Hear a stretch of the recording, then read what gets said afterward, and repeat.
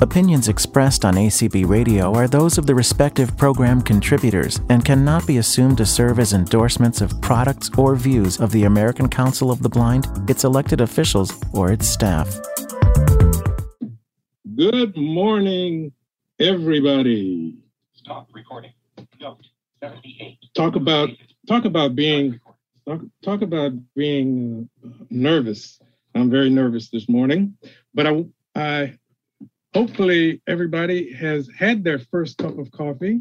I'm not a coffee drinker myself, but we are having this the session of the Braille Revival League of Texas. This is the second year in a row that we were the first session to begin our state conference after the introduction. I don't know whether they want to get us out of the way or they thought that Braille is important to everybody, but we believe it's important. So here we are again in 2021. Before we get started with our program, I hope our keynote speaker is here. He's here. All right, very good, very good. I knew I could count on that. But I wanted our affiliate president to just give us a welcome. Karen? Good morning. Welcome to the Braille Revival League of Texas. And let's talk about the future of Braille. Very good. Thank you, Karen.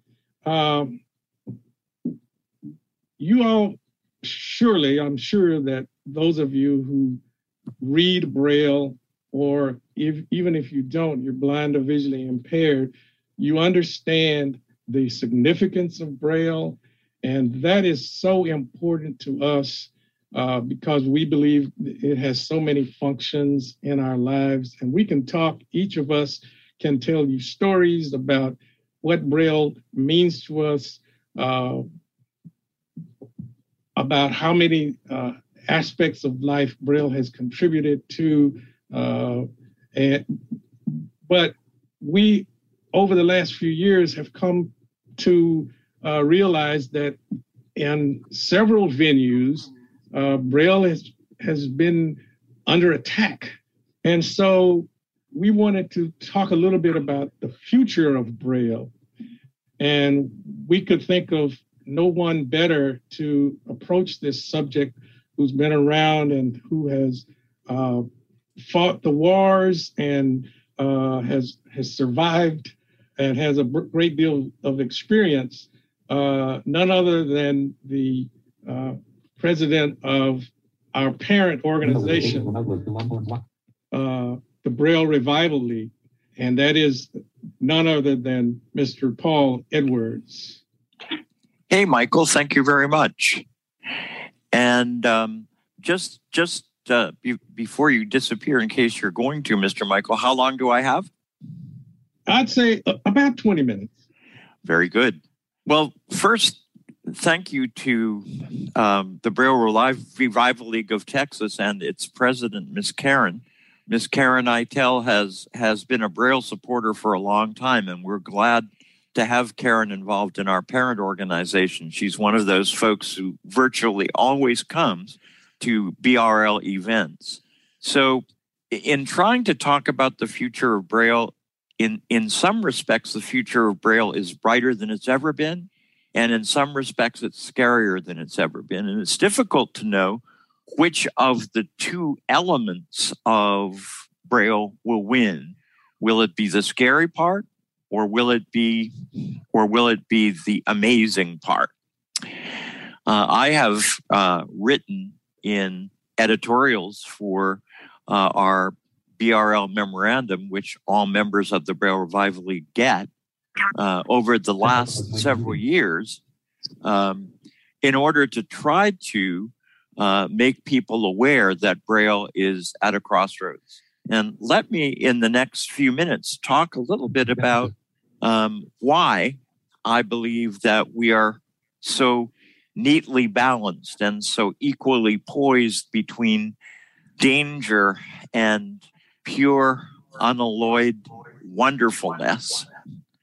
So to start with, Braille at the moment is probably being used by fewer and fewer people every year. And there are some reasons for that. The first reason is that folks are getting older. There was a time when virtually every person who was blind was learning Braille. We believe that over the last 30 or 40 years, especially with the advent of computers, a lot of folks who would normally have learned Braille are now not learning Braille. We believe that as a result of that, one of the net results is that there are many kids who are partially sighted who could benefit from being taught Braille, who by the time they become adults have not had the opportunity to learn it. For adults who go blind later in life, there is a feeling in a lot of our agencies that serve blind folks at the local level that teaching Braille is complicated, difficult. And so for the most part, it's a lot easier to teach folks how to use iPhones, how to use computers, but not necessarily how to do Braille. So the population is shrinking. In addition to that, the number of Braille printing houses in this country has fallen over the last 20 or 30 years. So we don't have the capacity to produce as much hard copy Braille as we had in the past. Another factor that is causing Braille to decline is the fact that at the moment, even though there is the potential to produce a lot more Braille materials through the National Library Service, at the moment, NLS is constrained by the fact that for now, it is only producing as many books as it makes in hard copy Braille, even though a larger and larger proportion of the Braille readers from the National Library Service are actually reading electronic Braille.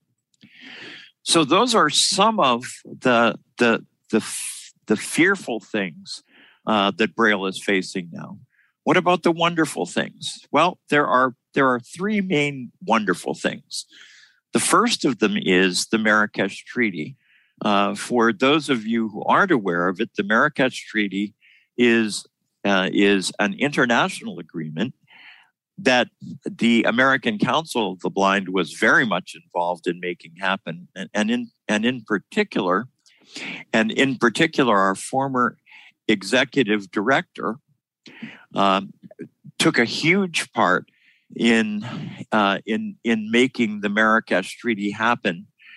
Melanie Brunson was one of the folks who was chiefly involved with doing the negotiations and providing a lot of the legal language and other framework components that resulted in the creation of the Marrakesh Treaty.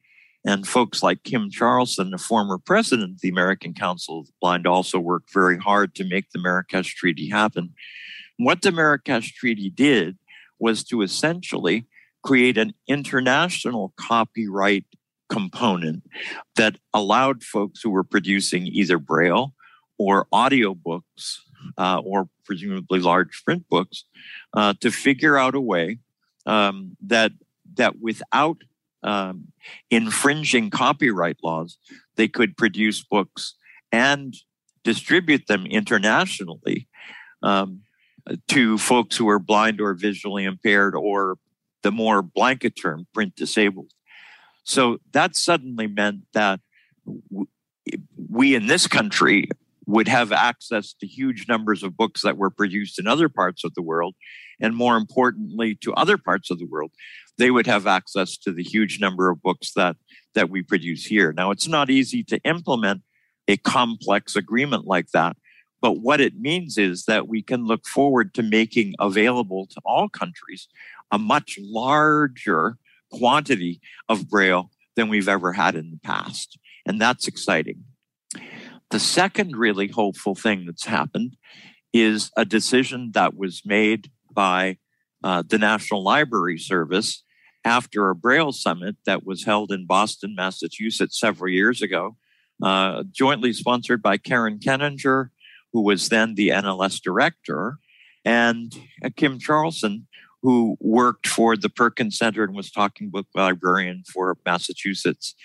At that Braille Summit, what the vast majority of Braille readers who were invited to that summit said, and these were folks from all consumer organizations and from a bunch of Braille producers and a whole range of folks all got together and said one specific thing to the National Library Service more loudly than any other thing. And that was, can you please find a way, if you can, to produce an electronic Braille reader that you can distribute so that anybody who wants to read Braille using electronic Braille would in fact have the capacity to do that. And the National Library Services took that idea, went back to Washington, got the law changed so that it could be allowed to do it, and is currently engaged in a pilot project using two different devices, which are being utilized in a number of states all over the country. And the expectation is that once these pilots are completed, the NLS will make some decisions about whether they'll continue to use both devices or whether they'll use just one. And then when that decision is finally made, it will then be possible for NLS to say to any Braille reader who is competent, any Braille reader who's able to demonstrate they can benefit from receiving these devices will in fact be entitled to get an electronic Braille reader free of charge that they can keep for the rest of their lives and that they can utilize to read books in Braille. I am fortunate enough to be a user of one of the two reading devices that NLS has made available, and I can tell you that it's pretty amazing. They have limited Wi-Fi, but sufficient Wi-Fi to allow you to connect to NLS and directly download books from the National Library Service that are available in Braille directly to your device or to an SD card if you choose. An SD card is a little card that you put in the back of your device that can increase the capacity of your device tremendously. As it is, there are 16 gig of materials that are available for the NLS player, which is more than enough to store probably most of the books that are currently available in Braille from NLS. So there are three other things that I want to talk about briefly. One of those is to say that the future of the availability of Braille is not only huge because of Marrakesh, not only huge because of the developments with regard to the free electronic Braille readers, which are coming down the line, but it's also huge because of the transition to Unified English Braille. Because what the transition to Unified English Braille has done are two things which are really important. The first thing that it's done is it's made a single approach to producing contracted Braille available to all the English-speaking countries in the world. And that is amazingly exciting because it means that there isn't any difference in the kind of Braille that is being taught and being learned and being used in printing houses from South Africa to New Zealand to Australia to Canada to England to Ireland and so on. So for the first time, the English-speaking world is actually using the same system across the board, which means that Braille books produced in any part of the English-speaking world are going to be immediately transferable and comprehensible to any other part of the English-speaking world, which is pretty exciting. But in addition to that, UEB allows us to translate books more accurately, which means that we can take a lot of electronic books, which are potentially available, millions and millions of them that have been produced for people who read print, translate them into Braille, and hopefully make them available through libraries like the National Library Service or others where we can read them. So as you can see from what I've talked about, there are some developments for the future of Braille that are hugely exciting. And there are some developments in the future of Braille that are scary. I am not sure which way things will go. The Braille Revival League is determined that we are going to impact the Braille system so that with our efforts and with the efforts of everybody in Texas, throughout the country, and throughout the world, folks will recognize that Braille is essentially an essential medium of communication for everyone who's blind, and that with the help of the Braille Revival League, our country and the world will connect the dots of Braille into a world where Braille is recognized and valued and accepted and grows and burgeons into the kind of literacy moment it can become, not just for people in this country, but for people in the world.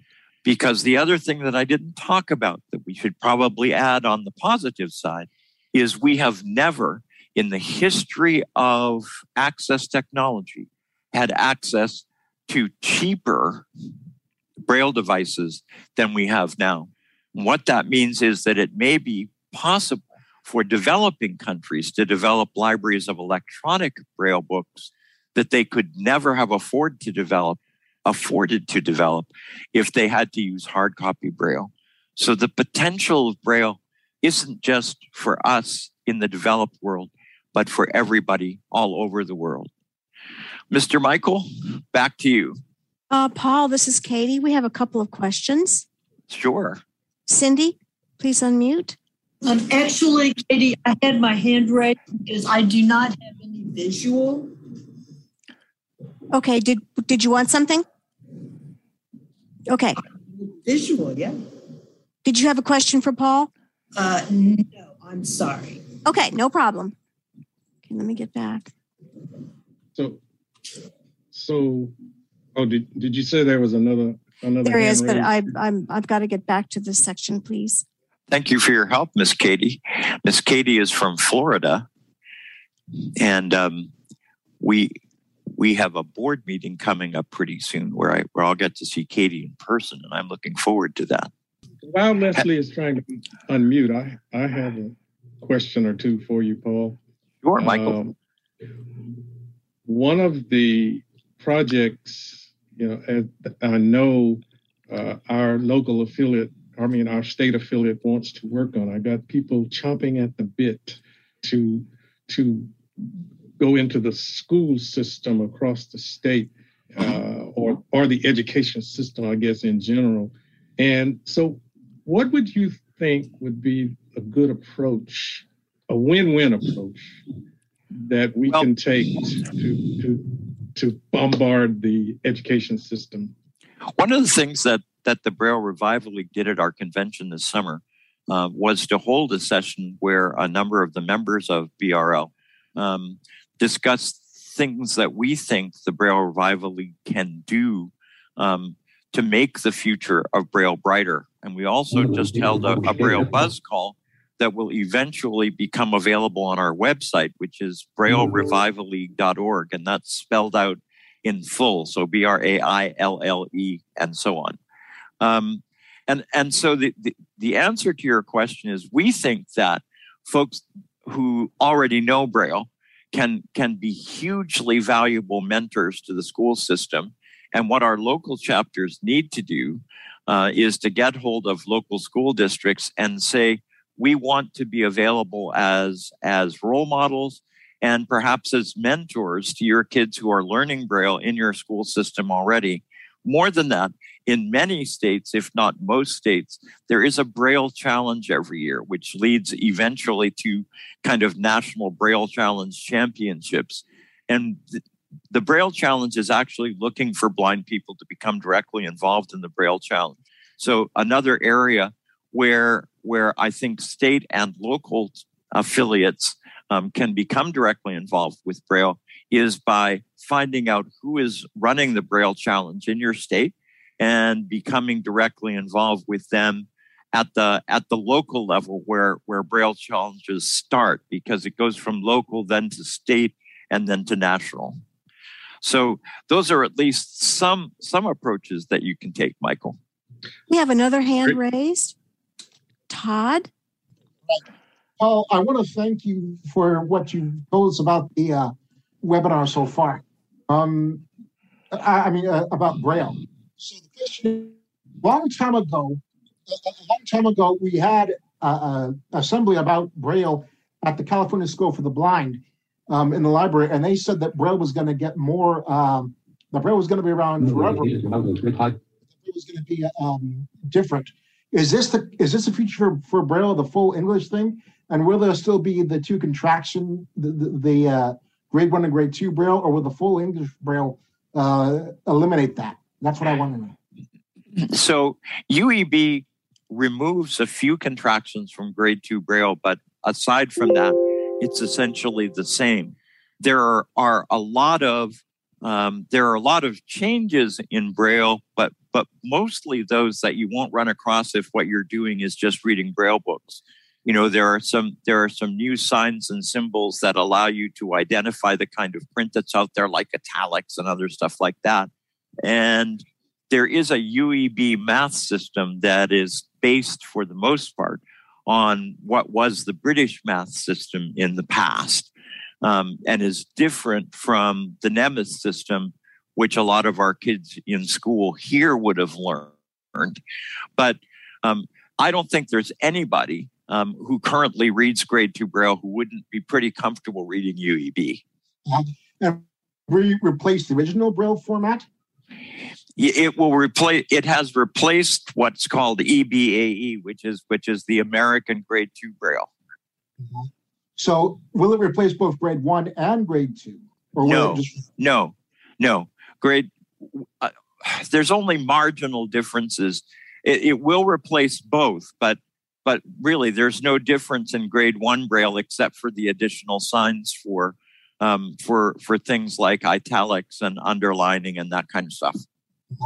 So this is, and these electronic Braille readers that are coming out, what will they mostly be used for? I mean, I've heard about them, but... Yeah, well, they can't be used for note-taking because the National Library Service has decided that they are readers, not readers and writers. So you can't use them as a note-taker, but you can use them to read. Right now, they've just made a change in their software so that in addition to being able to download stuff from the National Library Service, you can also access NFB Newsline. So you can actually read local newspapers in Braille every day if you want to. Do you also think that the electronic Braille readers are a replacement of the original talking book machine, or do you think that? Oh no, I don't think. I think there's likely to be some changes, and maybe in the Texas Library User stuff, we'll talk about some of those things. But no, they won't replace talking book machines. These will be available in addition to those. Okay, and if okay, Todd. Due to time, I think I'm going to step in here. We've got other parts of our program we need to get to. Thank you for your questions and the discussion. And I had one other thing one area I wanted you to touch on a little bit for us, Paul, to emphasize the importance of Braille in employment, because as we educate our students, our goal is for them to be economically independent, and the best way to do that is to be employed. I can certainly vouch for Braille helping me through my employment. So how important is that, do you think, for employing our people? One of the things that surprises me, and maybe there's somebody in a university who's listening to this who will take me up on this challenge, is that even though we've got lots of kind of anecdotal evidence that what I'm about to say is true, there's only really been one study that was done, and that was done 25 to 30 years ago. Nevertheless, what it says is, whereas the unemployment rate that is generally quoted for blind people as a whole is 70%. The employment rate for blind people who read Braille is 80%. So what that suggests is that learning Braille is probably the most important key that you have to being sure that you'll be able to not only find a job, but do it well enough that you can keep that job. Very good. Maybe we can get the folks at Mississippi State to revive a study like that. I would love it if they would do it, because I think it would be absolutely convincing evidence for folks that depriving students of the ability to learn Braille, or adults who lose their vision, is actually condemning them to unemployment. Sounds like it to me. Well, very good. Paul, thank you so much for joining us and getting us all hyped up about what we can do to further the future of Braille and help educate our students and help blind and visually impaired people get meaningful employment. So thank you for joining us this morning. It's my pleasure, Michael, and I'll be around for a while. So if there's something else that comes up, I'll be here. Okay, great. So now let's move to another segment of our program, and I want to bring in a delightful young lady who always has something very funny to say about something. Miss Sandhya Rao. And Sandhya, are you here? I hope she is, because she's. I'm here. I'm here. I told her she would do something. She's always going to do something. I wasn't trying to do something. It just happened. Oh, okay. Well, good morning, everybody. Good morning, Michael. We're just really excited about Braille, and that was a great, informative presentation by Paul. So thank you so much. So this next segment of our program, we call the Product Corner. And we every year we like to try to go out and find something new that will help us in the world of Braille. And so I think Sandhya has a product, and I have a couple of things I want to share. And you may have seen these, but we just want to, at this time, we just kind of like to emphasize those. So Sandhya, what do you have for us this morning? I wish I had this actually. It is the Canute 360. Canute 360. It is basically what they're saying. It is electronic Braille reimagined. Think about that. So this is a product by Bristol Braille Technologies. They're based out of England, darling. So they are, as the name implies, it is a multi-line digital Braille e-reader, and it was developed by, with, and for the blind community, and it makes reading books more affordable, practical, and enjoyable. Of course, we all love to read, so this is going to make it easier for us to consume information and read more enjoyably, and it is going to give you more information because you have more than just the standard 1 or 2 lines of a Braille display that is currently out there. And the relatively small size of this Canute, and Canute is spelled C-A-N-U-T-E, Canute 360. So then because it's sort of small, it can be either stationary on your desktop, or it can be portable and go with you to work or school. And let's see, we can talk a little bit about some of the features of this new device. So this reads this display. It's going to help you read BRF. Did anybody know what BRF stands for? I've been reading that for many years and never knew what it stood for. Braille Ready Files. People, don't say you didn't learn anything here. Braille Ready Files, that's what BRF is. And maybe everybody already knows that, but me. And then there is PEF files, or Portable Embosser files. So it will read those automatically. It has 9 lines of text, guys, 9 lines of text with 40 characters of Braille. So it supports all 6 dot Braille codes, including, and it's going to be including for music and math and all languages. So, and tactile graphics. And let's see, it has 3-page navigation buttons. Like I said, it has 9 line key display keys. It has contextual help, and it is ideal for reading books, obviously, for math, music, tables, or charts. Those are always quite fun, right? And you can actually load a whole library on one of those USB sticks or SD cards and pop it in the Canute, and it is at your fingers. Talk about amazing, right? So the specifications, the dimensions, I will spare you the metric dimensions, okay? It is 6 pounds. That's all it is. It's 14 inches by 7 inches by 1 inch. So it's pretty small. And maybe you may be wondering, how much is this thing? Anybody want to know how much this thing is? I've spent tens of thousands. Well, my employer and people have spent thousands of dollars buying these Braille displays all my life. And this thing is only $2,500. So it's a pretty amazing price for what you're going to be able to do with it. Yet there are still a few limitations, let's say. This has been around for about 5 years.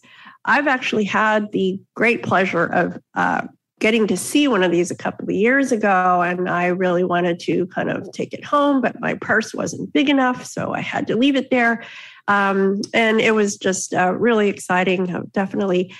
So what it does is it's supposed to just be accessible out of the box, but like for some formats of Braille, you have to convert it using accessible library services or translated from print source documents.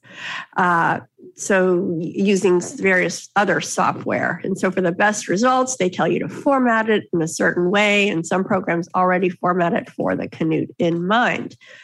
Let's see, I told you about the library. And those are the frequently asked questions. So can you, are you going to be able to just start using this as Braille screen output? Not yet. They're working on it. So right now, the only 2 formats you can really read are BRF and PEF, which I already told you what those were. So hopefully it will be where we can eventually just plug it in and use it as a Braille display for a PC or a Mac, but we're not quite there yet. They're working on that.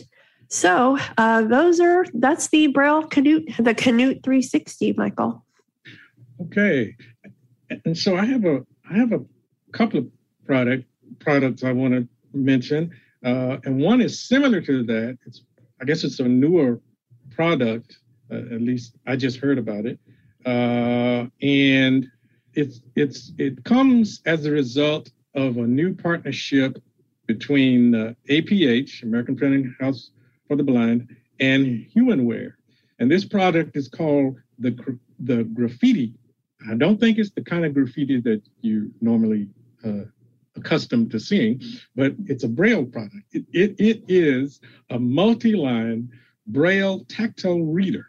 It combines the ability to display tactile graphics while at the same time serving as a tactile book reader, thereby changing the way that students read books and reducing the time it takes to get books to their fingertips. So it normally takes a long time to get books reproduced and get them to the students. By the time they get the books, the semester is over. So this will greatly enhance that time, and also allow a student to see something, an image, touch it tactily. I think one of the examples they used was giving the students a tactile image of the sun. So contact APH or Humanware and ask them about the graffiti. Now, for serious Braille users, there's a product from the AT guys. It's called the VersaSlate Paperless Erasable Braille Slate and Stylus. It is manufactured by Overflow Biz Inc. and it costs $120 and is available for shipment right now. It works sort of like a regular slate without paper. It has four lines, 20 cells, and it uses a magnetic stylus. To use it, you just flip it over. You write in it like you write in a normal slate, flip it over to read. And then there are 4 buttons on the side. You can erase each line and then start writing all over again. So for more information, go to atguys.com. And so that's our product corner for this morning. So we wanted to also conduct a little business if we could. And we have a couple of items that we want to get to. I thought about sending out the minutes to the group, but for some reason I wasn't able to. And so, Sandy, do you have minutes from our previous meeting? There are some very exciting minutes coming forth. Are we ready to read the minutes, sir? Go right ahead. All right. So this is the Braille Revival League of Texas, BRLT, meeting minutes from August 17th, 2019. The meeting was called to order at 10 a.m. by President Karen Eitel. After introductions, we established that there were about 13 attendees present. Minutes from the 2017 and 2018 meetings were read by Sandhya Rao. Both sets were approved by those present. Michael Garrett gave an abbreviated treasurer's report, and he said that our balance after all transactions was the same as last year, amounting to $5,543.82. Okay. President Eitel asked that BRLT lend its support to our parent organization, the Braille Revival League of Texas, as they encourage inventors at MIT as they endeavor to produce a new Braille display called Team Tactile. Sandhya Rao moved that we offer our support, and Michael seconded the motion passed. All right. Okay. Elections. All board members are eligible to serve one more year. And the recommendation from the nominating committee was to present the slate in total. After asking for other nominations from the floor, the sitting board was elected by acclamation.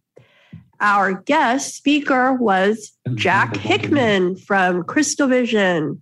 He talked about 3 new Braille displays products, and they were the Braille Focus displays, which are Bluetooth enabled and come in 80 cell, 40 cell, and 14 cell machines.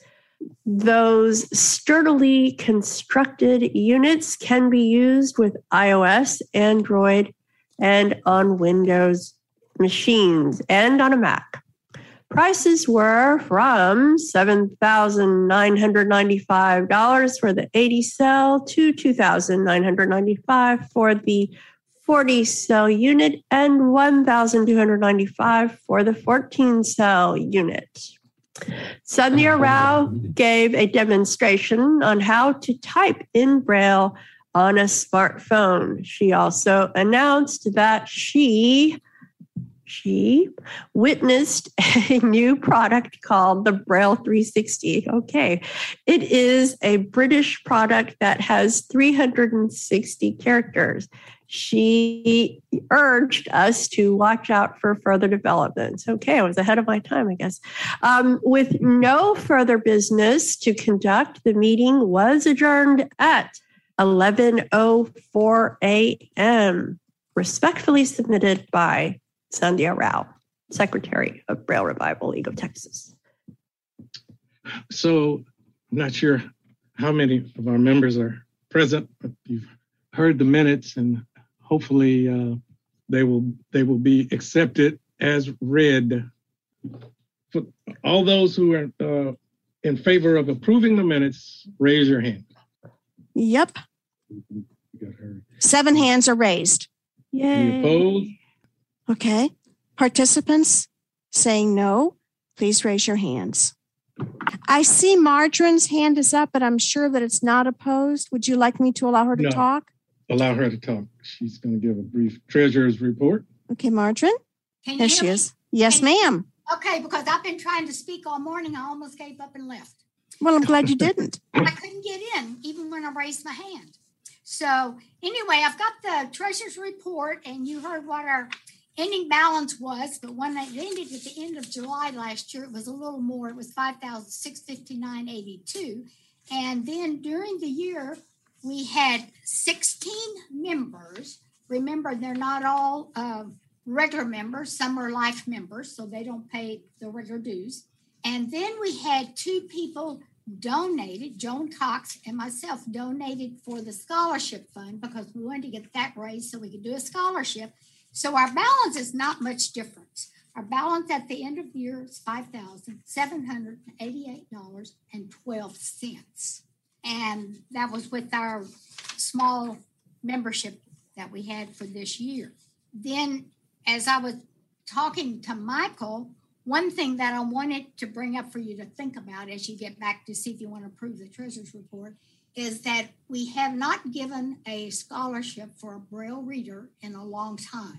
And I would like to suggest that we at least do $500 because at one time we wanted to keep $5,000 in the bank. I don't know what the reason was anymore. I don't remember. But we have $788.12 over that. And next year we'll probably be up to nearly $6,000.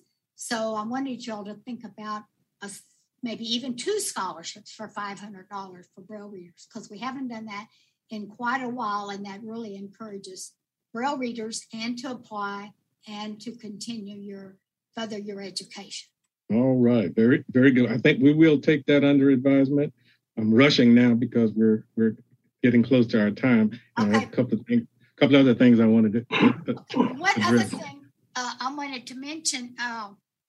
Michael, I know this is off a little bit, but I know when we had our great speaker from Florida, I found an old one of our BRL memorandums, and it still had like Rose Resnick, Maxine Dorff, and some of you might not remember them, and Winifred Downing, who were really, really big promoters way, way back of Braille. Yeah. And this is my 40th convention for the ACB Texas, or 40th. All right. Member. Very good. Very good. Well, thank you, Marjorie. I think Robert's rules gives us the ability we don't have to approve the treasurer's report. It would automatically be filed for our record keeping. But we do have a couple of important things. One we may not get to. Is Kenneth Simeon here? Yes, I am here. All right. So what we want to do today is to have our elections, because we have to reconstitute our board. So Kenneth served on our nominating committee, and he's going to present our report.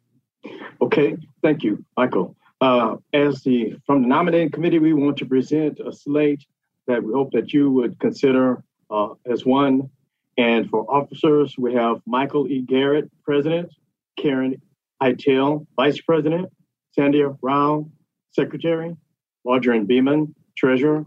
And moving to board members, Board Member Neva Fairchild, Board Member Olivia Chavez, Board Member Karen Thomas. Okay, Michael, from this point, I would like to just ask everyone who are members and would like to, I'd like to say, since I've asked that these be presented as one, do we have any nominations from the floor?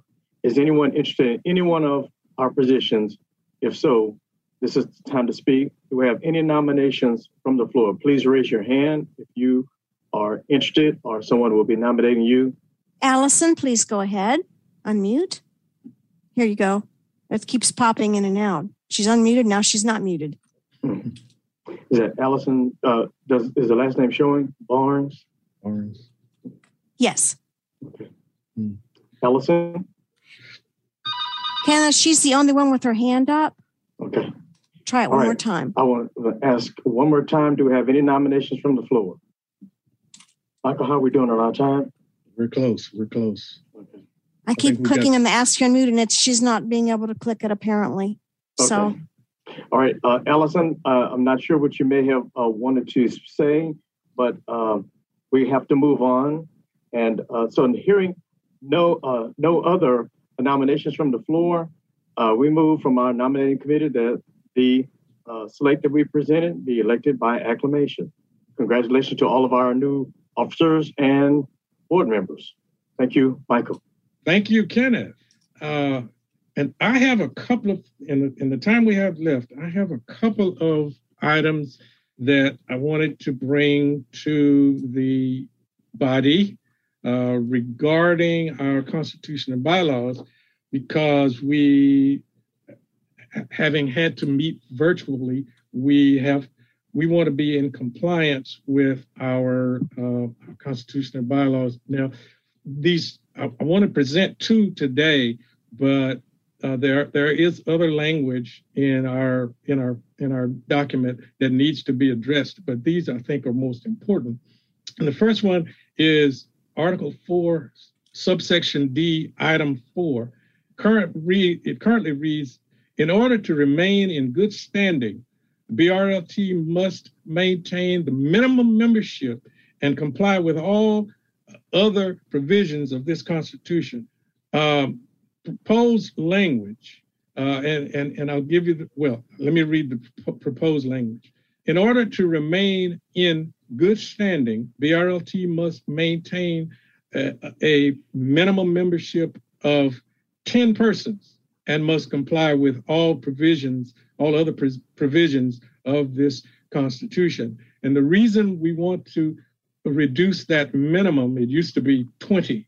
Well, that was when we started and everybody was young and had zest and vibrant. But to become in line with most of our state chapters, which only require 10 members, we thought it appropriate to reduce that minimum maintain membership to 10 to be in line with the rest of our state chapters. And the second item I wanted to bring to us is voting, which really comes in line with what we did at the state level to make our Constitution in line. Current language says elections, and that is Article 5, Section 4. And that currently reads a majority vote of those present and voting at an annual convention shall be required to elect any officer. Voting shall be by voice or show of hands, or when there are two or more candidates and a candidate requests a secret ballot. So the proposed language is proposed a majority of voters of majority vote of certified members attending an annual convention shall be required to elect any officer, whether in person or virtually. Voting shall be by voice, show of hands, secret ballot, or by any electronic means deemed appropriate. So those are the two proposed changes we want to the Constitution. Hopefully you will vote in favor of that. Are there any hands raised to make these changes to our Constitution? Not yet. Go ahead and raise your hands if you want to approve it. These are to comply with what our state ACBT has already done. Hopefully we get at least one or two. We do. We have 6 hands up, Kenneth. This is Michael. Oh, I'm sorry, Michael. We have six hands up. Okay. Any opposed? Guess you have to lower those and sit there and oppose. We have 3 minutes, guys. Any other hands? Anyone opposed? Please raise your hand. No hands. Very good, very good, very good. Well, that really concludes our business. I want to thank everybody who joined us. And, you know, we coined a motto a few years ago, and I'll leave you with that. And that motto is read more Braille. So we thank you for attending our 2021 Braille Revival League of Texas meeting, and I'll hand it over to the next group.